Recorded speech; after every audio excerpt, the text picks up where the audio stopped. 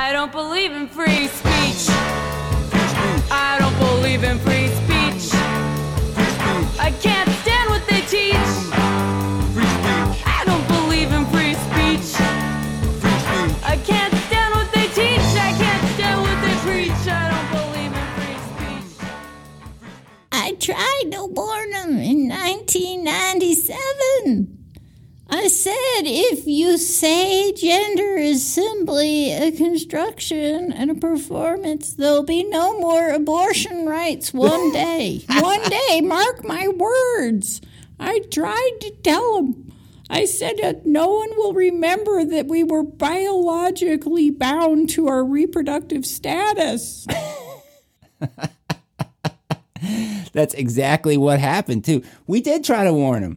I mean, you and I, we first started talking about this stuff in the year, 2001, I guess it was. And at the time, totally. We were going like, well, okay, but if you accept this premise, it's going to lead to this. Yeah, and back then, in the early 2000s, late 1990s even, we were talking about things that were theoretical at that point. Everyone was reading Judith Butler, who said, gender is a performance, and all that made sense, right? It explained why, drag queens, as they were called then, I don't know if they're still called that in some circles, but I'm using the term we used then. A drag queen who would perform, say, a biological male who would, and many times someone who identified as a man, but who for a drag show would perform as, say, Marilyn Monroe, would show that they can look as feminine as the most iconic feminine woman of American culture, Marilyn Monroe. And it stands to reason that if those guys could perform as Marilyn Monroe, the rest of us look feminine. That's also a performance. Marilyn Monroe was engaged in a performance too, maybe. It's not just it just came naturally to her. Totally. So then people started talking about that, but it was always still like kind of just a theoretical position. Nobody was talking about, except for we talked about what these implications would be, but nobody really talked about what that was going to mean for elementary schools, boys and girls restrooms, or segregated locker rooms, or restrooms, or sports teams. And what if somebody who identifies as Marilyn Monroe but is actually chromosomally, hormonally, and biologically in other ways reproductively male wanted to be on a women's athletic team? Like, right. Or who gets to go to a women's domestic violence victim shelter? So there were so many issues of like, well, there are a lot of things we do that are sex segregated, and a lot of feminists thought for good reason. Yeah, it really does. It's worth listening to old people about this, I think, because it shows you the path of like going back and looking historically, like here's where the liberals went wrong is what it's going to look like to me. I think what it already looks like and what it certainly will look like in the future is like, here's how they fucked themselves over. Because it shows you the good intentions, how, things that start off often. I mean, that's the historical lesson looking back in the past where you can see a lot of places where, in this sort of arc of social progress, a lot of things that start off with good intentions for good reasons end up leading in unintended directions, because there are implications, just like whenever, like people like Neil Postman would always talk about technology. And whenever a new technology comes along, you have to be very careful to ask certain critical questions like, okay, well, yes, this technology is here it is, we can do it. Does that mean we should? And, we should ask questions like, well, what are the possible downsides of this technology? If we do this, is that going to mean this? And of course, people tend to not listen to people who ask questions like that. They just sound like old fogies. We tend to not listen to those people, but you can really see it with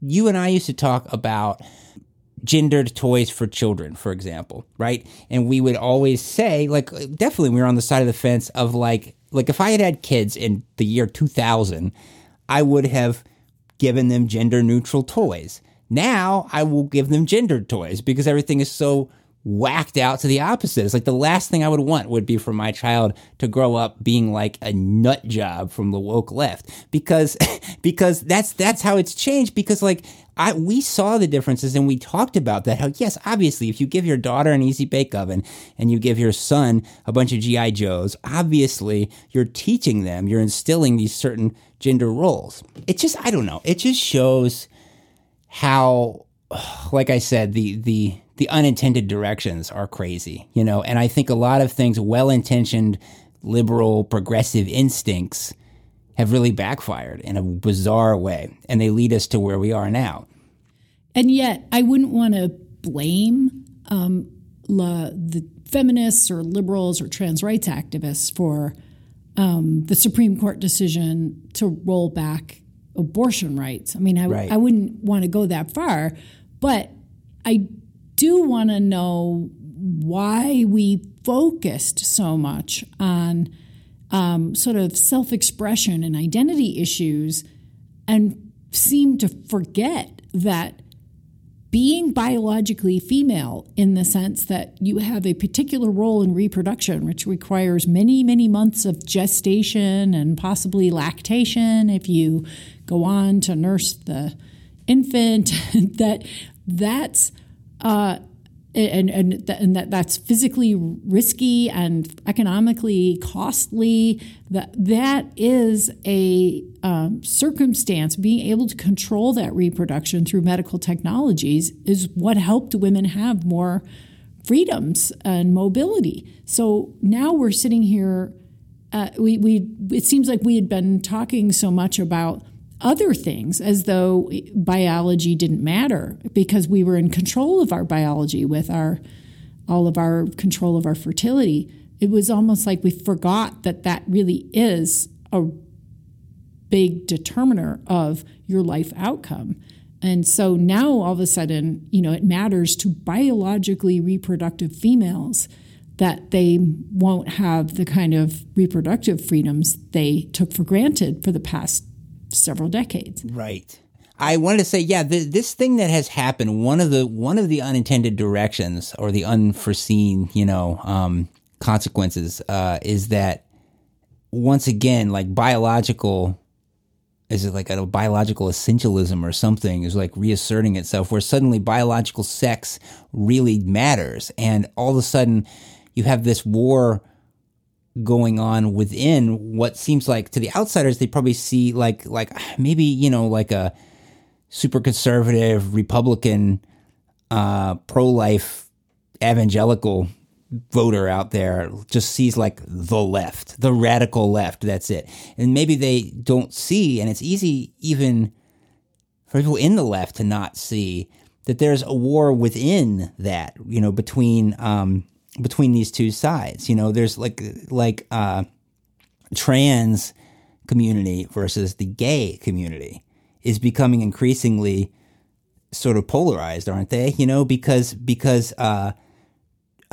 there's people more and more saying that, trans activists are the new homophobes. And we talked about this immediately. I remember in 2016, you and I were talking about this. One of the implications that we used to talk about was like, isn't there kind of no such thing as being gay anymore at that point then?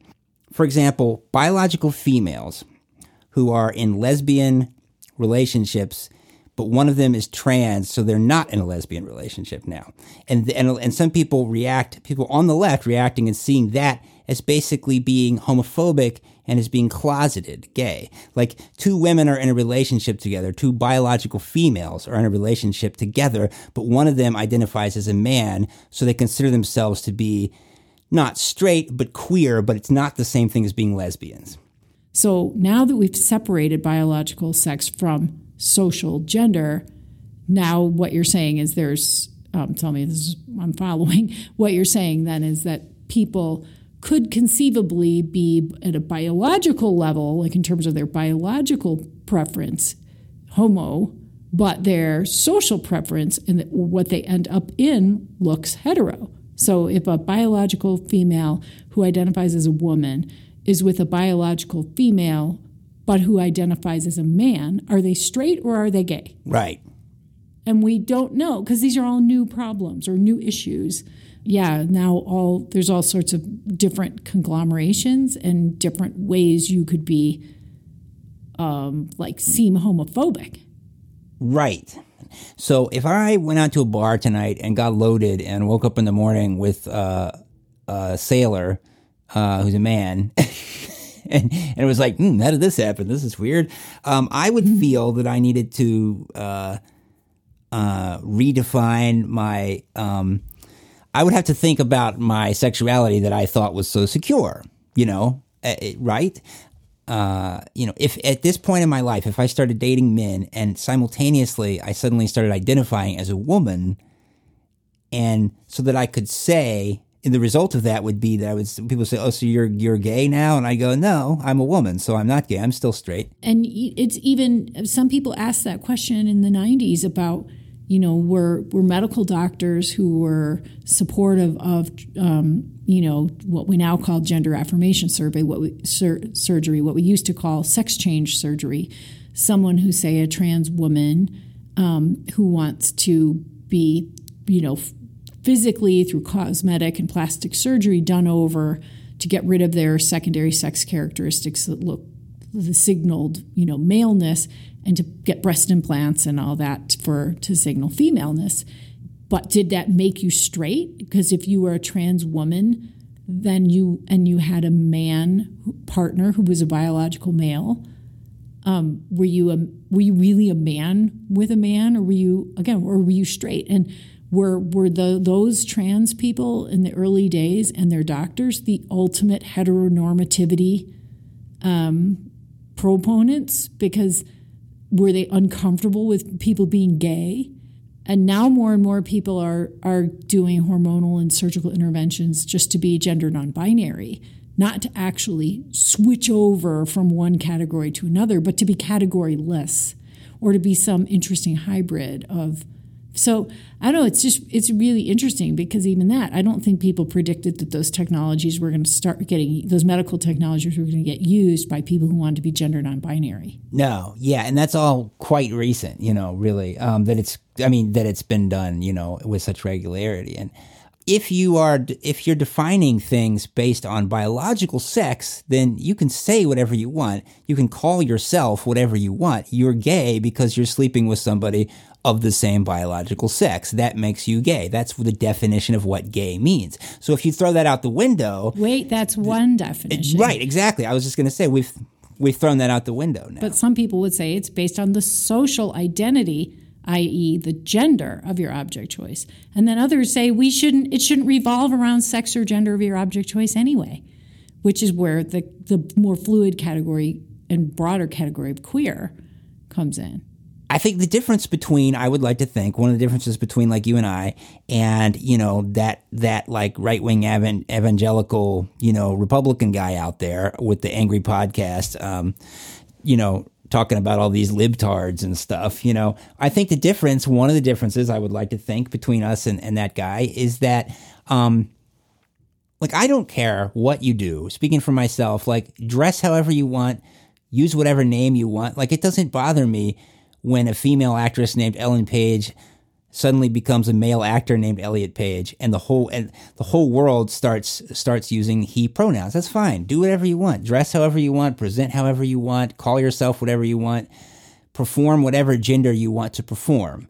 I also feel like when you said that, just to push back on this for a second, you did say that, everybody can do whatever they want, But part of our point was always, just to come back to this, was that you can't just do whatever you want, right?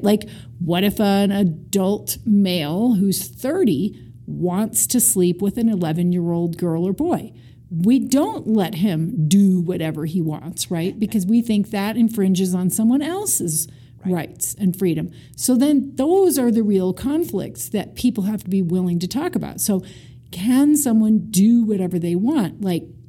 Insofar as they go on whatever sports team they want to be on? Or can they go to whichever locker room or restroom they want to? Or can they go to whichever prison they want to or think they should go to? That's where you get like, well, wait, what if a biological male doesn't want to go to the men's prison and says, well, I identify as a woman, so I need to go to the women's prison? What if that were to put women in the women's prison in danger?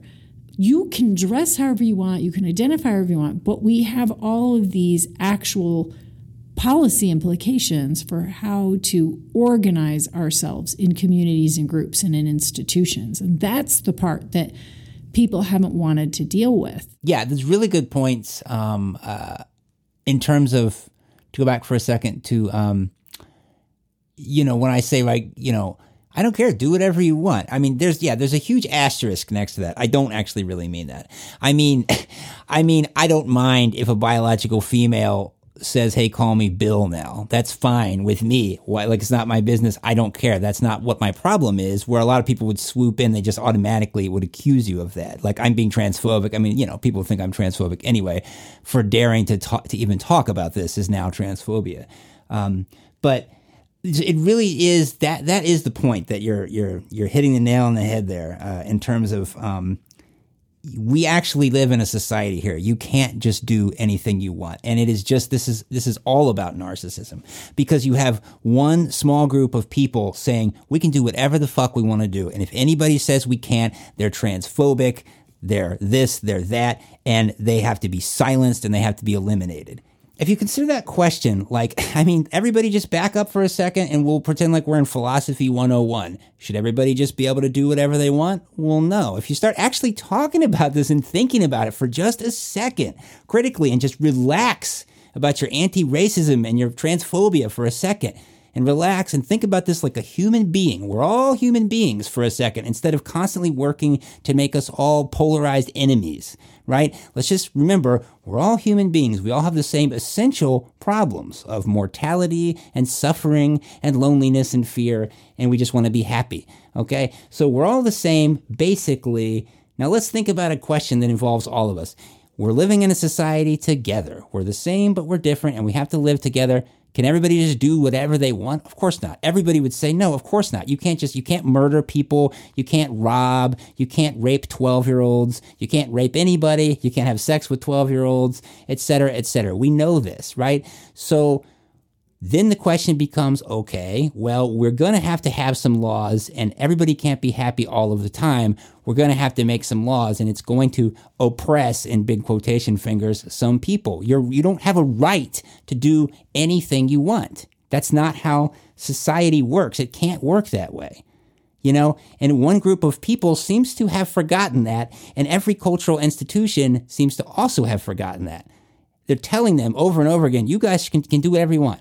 And if anybody tells you can't, they're transphobic. End of story. And they're going to get canceled. Remember, though, it isn't just trans activists who can be, and not all trans activists are, but some elements of the left in some trans activists can be this sort of illiberal liberals, like you're describing. Yeah, I'm using trans as an example, but you're right. Illiberal liberals is really who I'm after here. Not all trans activists are illiberal liberals. Okay, and we know that. I'm just trying to clarify. A lot of them are. Also, remember that there are plenty of people on the right who act like that spoiled and demanding 5-year-old who cannot stand not to have their way.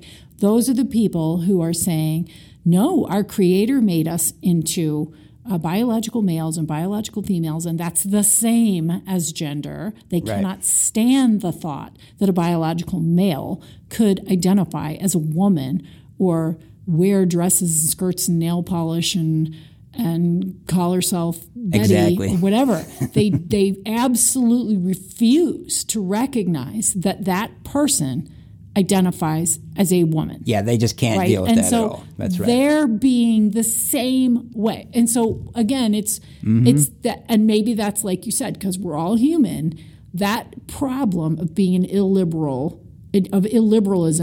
and a lack of social tolerance is on the right and the left. And that's actually something they have in common. And then that's what makes this polarization grow, because both sets on both sides of the issue. So then every time you want to sort of speak reason like you were doing and go, let me just talk about how are we all going to get along in society, and what kinds of policies do we need? Not everybody's going to, everyone's going to have to compromise, right? How's that going to work? What kind of laws? What kind of locker rooms? What kind of sports teams? All those different issues. What's the minimum age at which someone can get elective medical surgery without their parents' consent? Like all of those issues.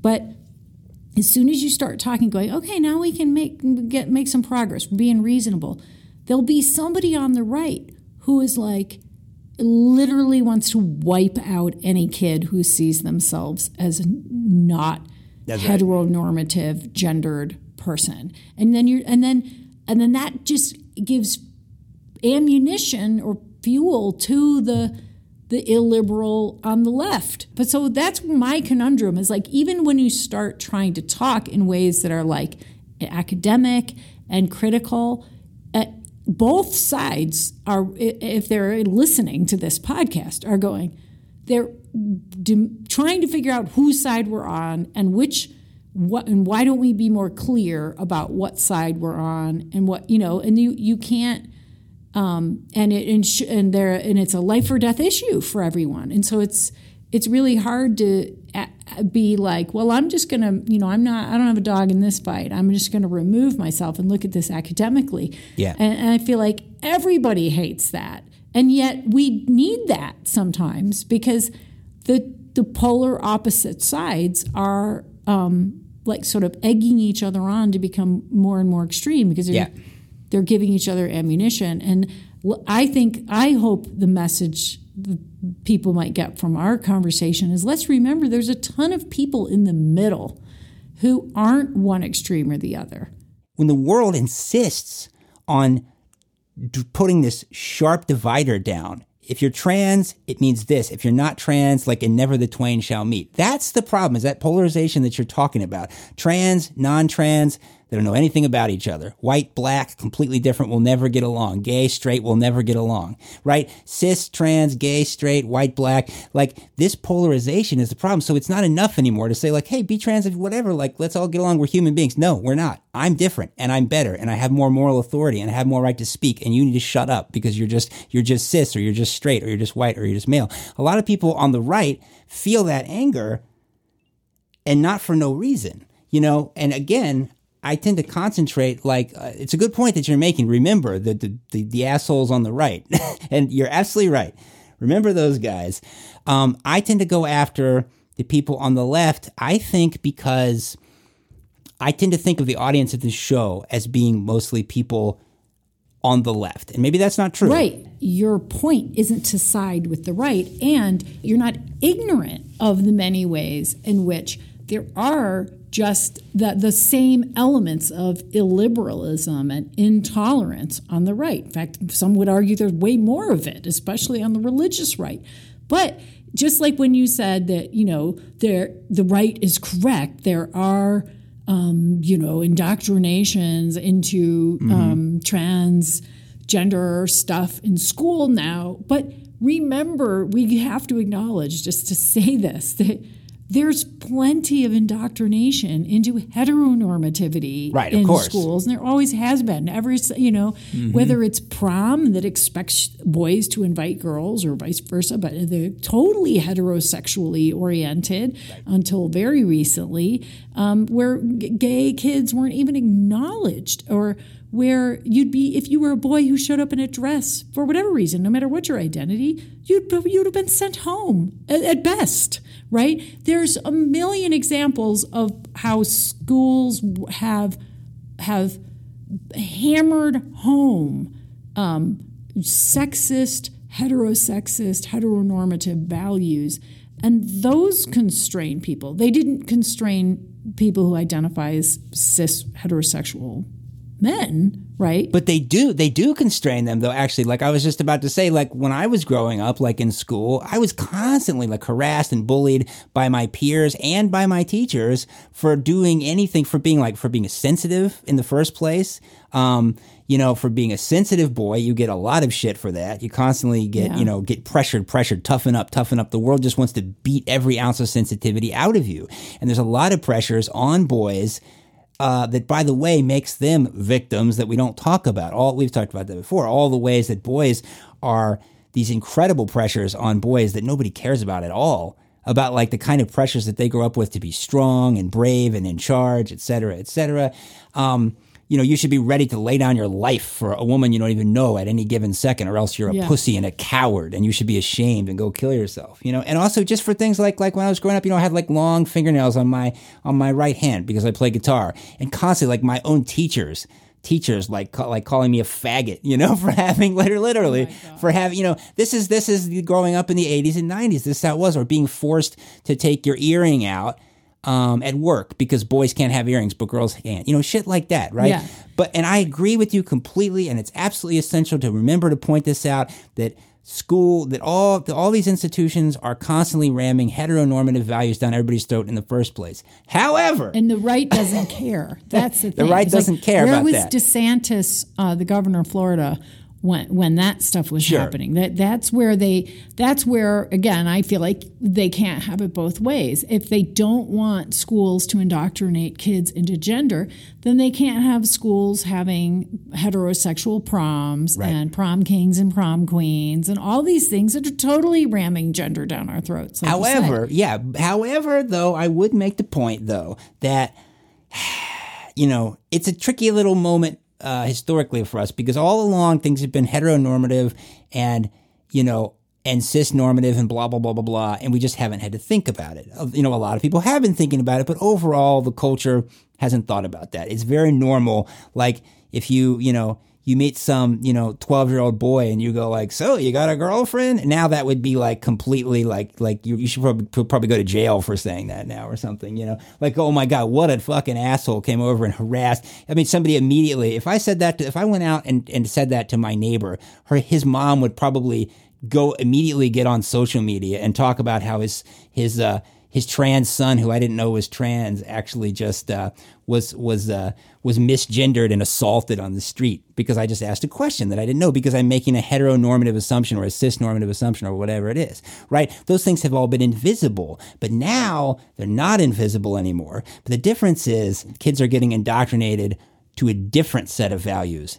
I guess the difference is we need to realize that there is no difference. Is that the difference? Because these kids are being taught, and I know you're not supposed to say this, but I say this anyway because it's true. They are being taught, they're not just being taught, and not just kids, but like young adults, social media, all the various pressures are teaching people that being trans is better than being cis. Being gay is better than being straight. White people are evil, men are evil. Kids.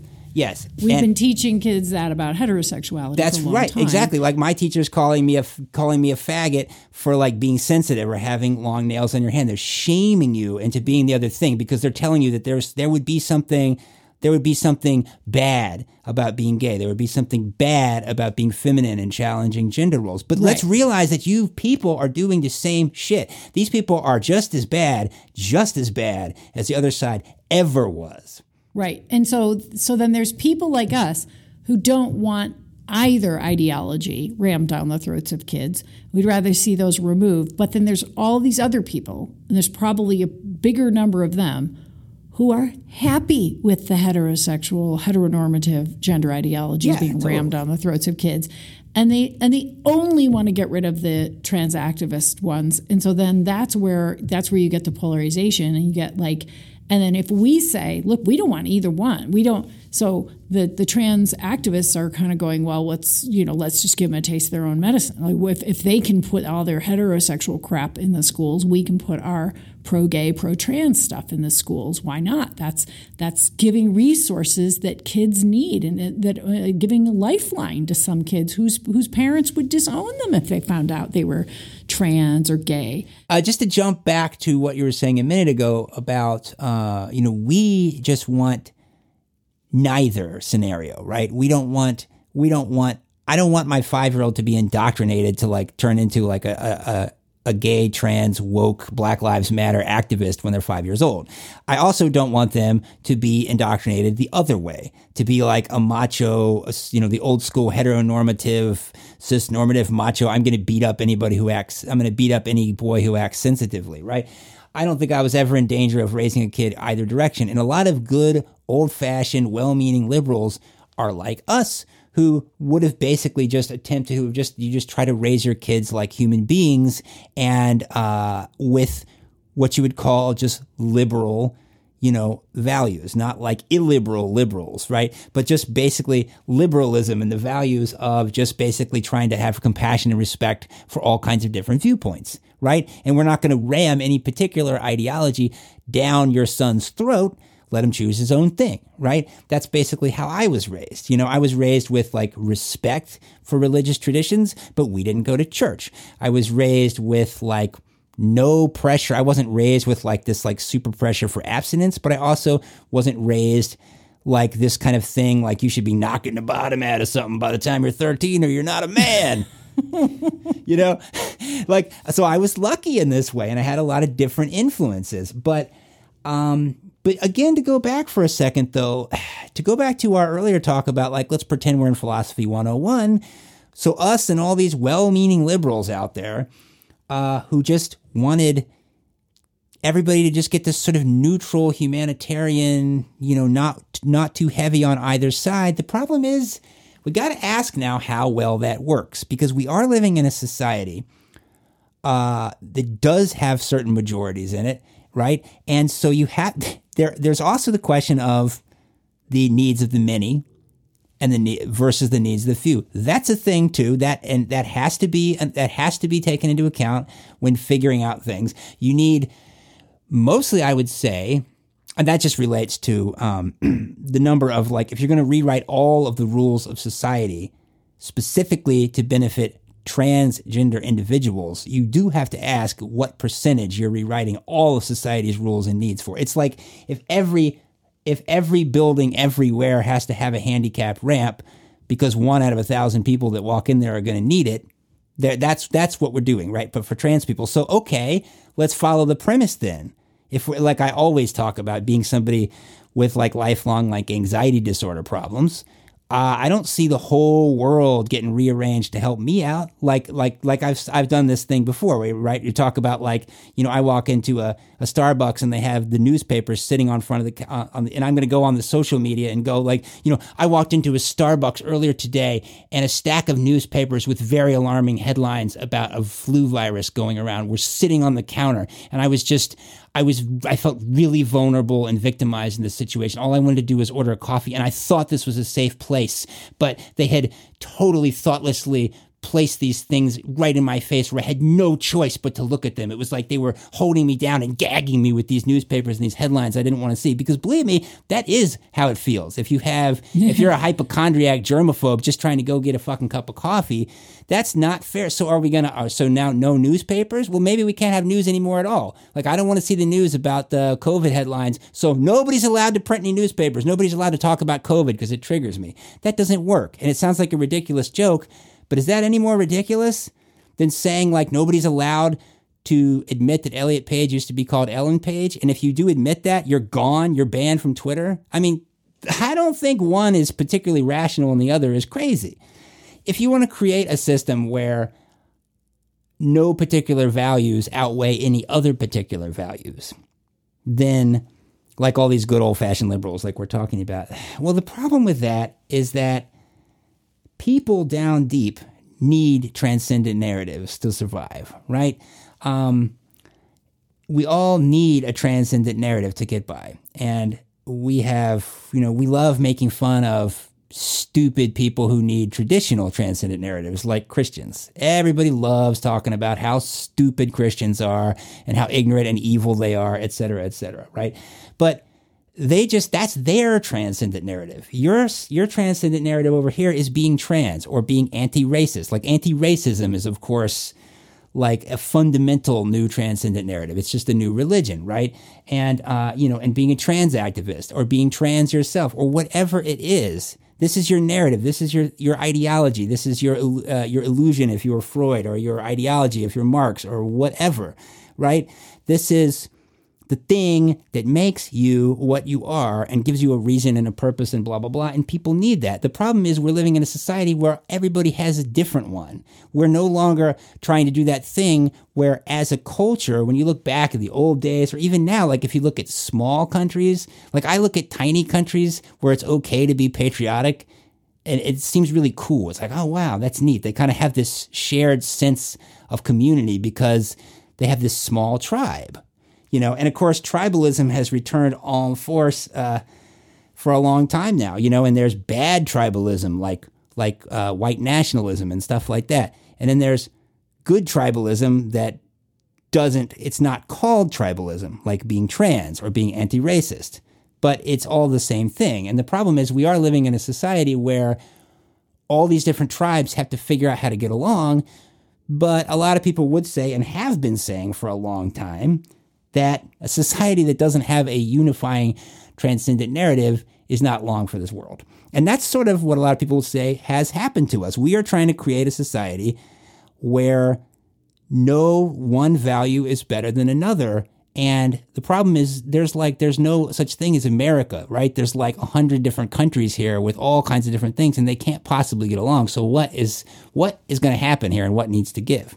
Part of what's going on is there's no common narrative and there's no social connections. And I'm not sure if you need to have a common narrative or a transcendent narrative, as you say, to have the connections. I honestly am not sure. But we don't have a lot of connections to each other. And it seems like what people are doing is chasing like personal authenticity and self-expression as its own goal, and that's just narcissistic. And that's totally, that's completely the other thing that you're absolutely right, is that just that culture of narcissism, as Christopher Lasch used to talk about, right? It's like the transcendent narratives that we have are all just completely narcissistic and shallow and meaningless. They're not.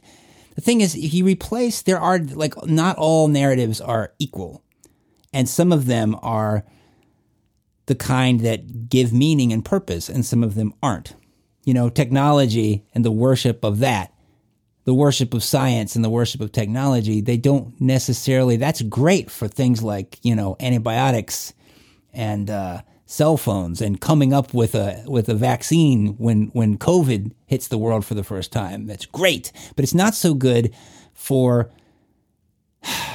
answering the questions of like why we're here and what the hell we're supposed to be doing with ourselves, right? It helps you live, but doesn't really tell you why to live. Right. I mean, a good segue when we're talking about this question that you brought up was like, we're living in a society like you can't just do whatever you want. Makes me think of all the talk that's going on lately about the overturning of Roe v. Wade, which is because that's what a lot of the abortion debate has always been, which is basically there are lots of people who are screaming very loudly right now that, look, you people need to understand, like, abortion is a women's rights issue. That's it. And there's lots of other people who are saying, no, it's not just a women's rights issue because there are other people involved in this decision, right? That's the basic, this isn't the question of like the legality of overturning this decision or the politics behind it. This is just the core sort of like ethics of abortion question in the first place.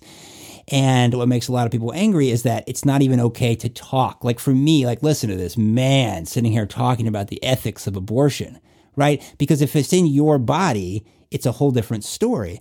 But a lot of people, if you ask them about the ethics of abortion, they're going to have the same person would have a very different answer. How do you feel about abortion in the first trimester, for example, versus how do you feel about abortion? How do you feel about abortion at 8 months or something, right? Right. Do you think or in the case of rape or incest, as opposed exactly, to totally. Even if it's 8 months, what if it's rape or incest? What if the mother's life is in danger? What if the mother's life is not in danger? And I would think, I haven't, gone down all the through all the data here, but I would think at the bottom of the list where the fewest amount of people would still be in favor of abortion would be like, it's 2 weeks before you're supposed to have your baby. Your life is not in danger. You just changed your mind. Right. But the thing is, it's a classic question, because it's making decisions, like setting laws, setting rules based on such sort of subjective, how do we feel about this kind of thing? It's like screen testing ethics. It's tricky business, because once you make exceptions, you have to follow things consistently. The law is supposed to be consistent, right? So if you have to make laws that they have to serve practical purposes. You have to, I talk a lot about consistency, but you have to be practical as well. Like, I'm not saying abortion has to be legal or not legal. You can get an abortion for any reason, or you can't get an abortion for any reason.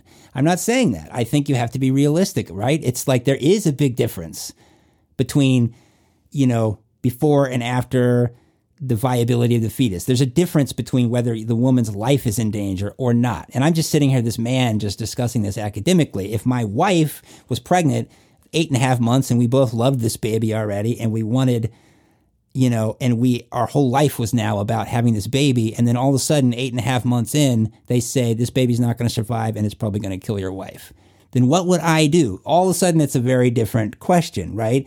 And I think a lot of the people who are yelling against abortion, maybe, a lot of these people, it's easier to be against it if it doesn't involve you, right? Well, but the bottom line is the vast majority of the American public of all genders believe in the right to obtain a safe medical abortion under certain circumstances. And the vast majority of those same people believe in boundaries. So I don't want to paint it as this extreme picture. There's not that many people who believe abortion should be illegal under all circumstances, just like there's not very many people who believe abortion should be legal for all 9 months of your pregnancy just because you don't like being pregnant. Right. Those are just straw men and women and non-gendered people. People. Right, or straw, yes. Those are straw people. Those are, it's not, if the right that's anti-abortion is going to paint the pro-choice people as they just think a woman should be able to do whatever she wants whenever. No, they've always, for decades, talked about the boundaries and how to strike that balance. Like, if a fetus is viable on its own, that's totally different than when it's so immature and so early on in gestation that it isn't even viable as a life separate from the mother's whose womb it's in. I mean, those are, to me, that it's not that complicated. But people, it is complicated, and it isn't that simplistic, I guess I should say, because people don't have that simplistic of views. The vast majority of people believe both, and they believe that while a fetus is not viable outside the mother's womb, that's the mother's choice to continue or to terminate that pregnancy, and that lots of people have talked about the bioethics of it, and the bioethicists are never so simplistic as the way the right tries to characterize or caricature the left, and the way the left tries to caricature the right. So I guess it's in one of those, again, where people have become so polarized, and most people are somewhere in between. And I feel like people don't even know it, that if they are somewhere in the middle, they're the majority. So, I mean, it's like various forms of gun control. Most people support some form of gun control. Most people don't want to wipe out everyone's guns, and most people don't want everyone to have a AK-47. Right. So it's kind of, to me, it's a little more like that. But we have such a extremist media environment that exactly. If we're not careful, we believe the caricature about Exactly. about the different sides, and then are left going, wait, am I the only one who is kind of in the middle? Totally. And also I think, that we've been encouraged now, we've been taught to be, to think in totally black and white terms ourselves, to think in those terms, because we've been taught that it's not okay to have complex, real human emotions. So for example, most people, like I have always said, I am pro-choice, but I still have ethical issues with abortion a lot of times. Okay. And that's an okay place to be, people. It's okay to say, I have moral, ethical dilemmas about abortion, but I am still pro-choice because I think women just have to have the freedom to do that. Okay. Just like I am against capital punishment. And somebody goes, well, don't you think that guy deserved to die? That's always the first question. That isn't the point. Again, let's pretend we're in philosophy 101, guys, okay? Like, that can't be the deciding factor. It's not just an abstract theoretical question to debate while we're having a drink, after our philosophy class. There, you have to take into consideration with capital punishment, there is the question of, first of all, on a practical level, for example, you have questions like the total discriminatory manner in which the capital punishment is meted out, right? You look at like how costly it is to actually put someone to death by the state.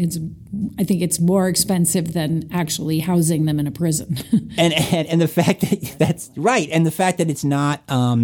The fact that it's not applied, that sentence is not applied evenly across groups of people, right? And things like that. And then there's the ethical question of like, can you, whether or not they deserve it isn't the question. Is it okay to kill somebody to prove that killing is wrong? Like, do we want to have a system set up with examples like that? Seems to me no, right? So I would say, I can say I'm against capital punishment, but I can still have mixed feelings about it. And I can say I'm pro-choice because I think that's just how it has to be, because we're living in a society and it's a practical thing. But I can also say that I have ethical problems. I can say, for example, with abortion, everybody get prepared to get angry at me. Like I would say, because the thing is, okay, it's a knee-jerk reaction now to say you can't say that, or don't say that because it'll make you sound like this, right? We have this knee-jerk reaction. It's okay to say, to be realistic about like if you're terminating your pregnancy, right? You were talking about that polarization. People on the right will always say you're killing your baby, and people on the left will say you're terminating the pregnancy. People on the right will characterize any woman who has an abortion as like some irresponsible slut who can't use birth control and goes out and gets drunk and then makes a mistake and then goes and gets an abortion. People on the left will characterize it in a different way. Like all the media, which is controlled by the left, is putting out stories, including like Joe Biden has repeated this, right? Like the only stories that you're hearing from the left, which is the media, is like stories about like a 10-year-old rape victim. That's one of the ones that's going around. Like a 10-year-old girl who was raped and couldn't get an abortion and had to cross straight line. And then another one, and another one. And they're, of course, not going to talk about the other kind of people who get abortions, right? The other instances. It's that polarizing thing, of course, where each side is just going to go for, because people suck. Everybody sucks, left and right. And I tend to concentrate on the left, but everybody's terrible. Everybody's just an infant. It's okay, people, to have mixed feelings. The problem is that we are not allowed to have those mixed feelings anymore. So everybody is caught in this desperate psychological battle with themselves because they feel something that doesn't jive with their sense of who they are, and they cannot handle it psychologically. I talk about that all the time in my interview with Andrew Hartz. Recently, we talked about that a lot in terms of reaction formation and splitting, where it's like somebody, like the way that anti-racism has this element of that to it. He compared it to like the closeted homosexual, super anti-gay people in the 90s who were like constantly like, they were all like, like battling like so loudly and vocally opposing like gayness in general and gay pornography. And then they always end up getting busted with like gay prostitutes, right? That kind of thing, right? Right. That's that extreme. Like we split off and we can't see the other side of the policy issue or the political debate as having any reasonable points of view. We have to demonize them and completely split ourselves off. And then you can't have conversations. And then if you're in the middle and you're not a victim of splitting, if I understand splitting correctly, you still feel like you can't talk to anybody because there's so many other people who are split. They'll be like, whose side are you on? And you immediately have to be like, I'm not saying this. I'm not saying that. And that's what happens with us when we talk about transgender issues, because it's so, that was like you have to anticipate there's people listening who are trying to determine whether you're with us or against us, or are you over here on the right and you totally hate trans people, or are you over here on the left and you hate anybody who questions anything having to do with trans rights. And so we think that way. Like we don't just argue that way. I mean, we actually think this way now. It's like everybody is basically like the equivalent of like that the closeted gay homophobe now. I still insist that there are lots of us in the middle somewhere who aren't like that. Like you were saying, it's okay to have questions. It's okay to have skepticism. It's okay to have ethical problems with something. And it's okay not to have made up your mind on something. It's almost like we need a new saying, like, we're here, we're unclear, get used to it, That's beautiful. I think that's brilliant.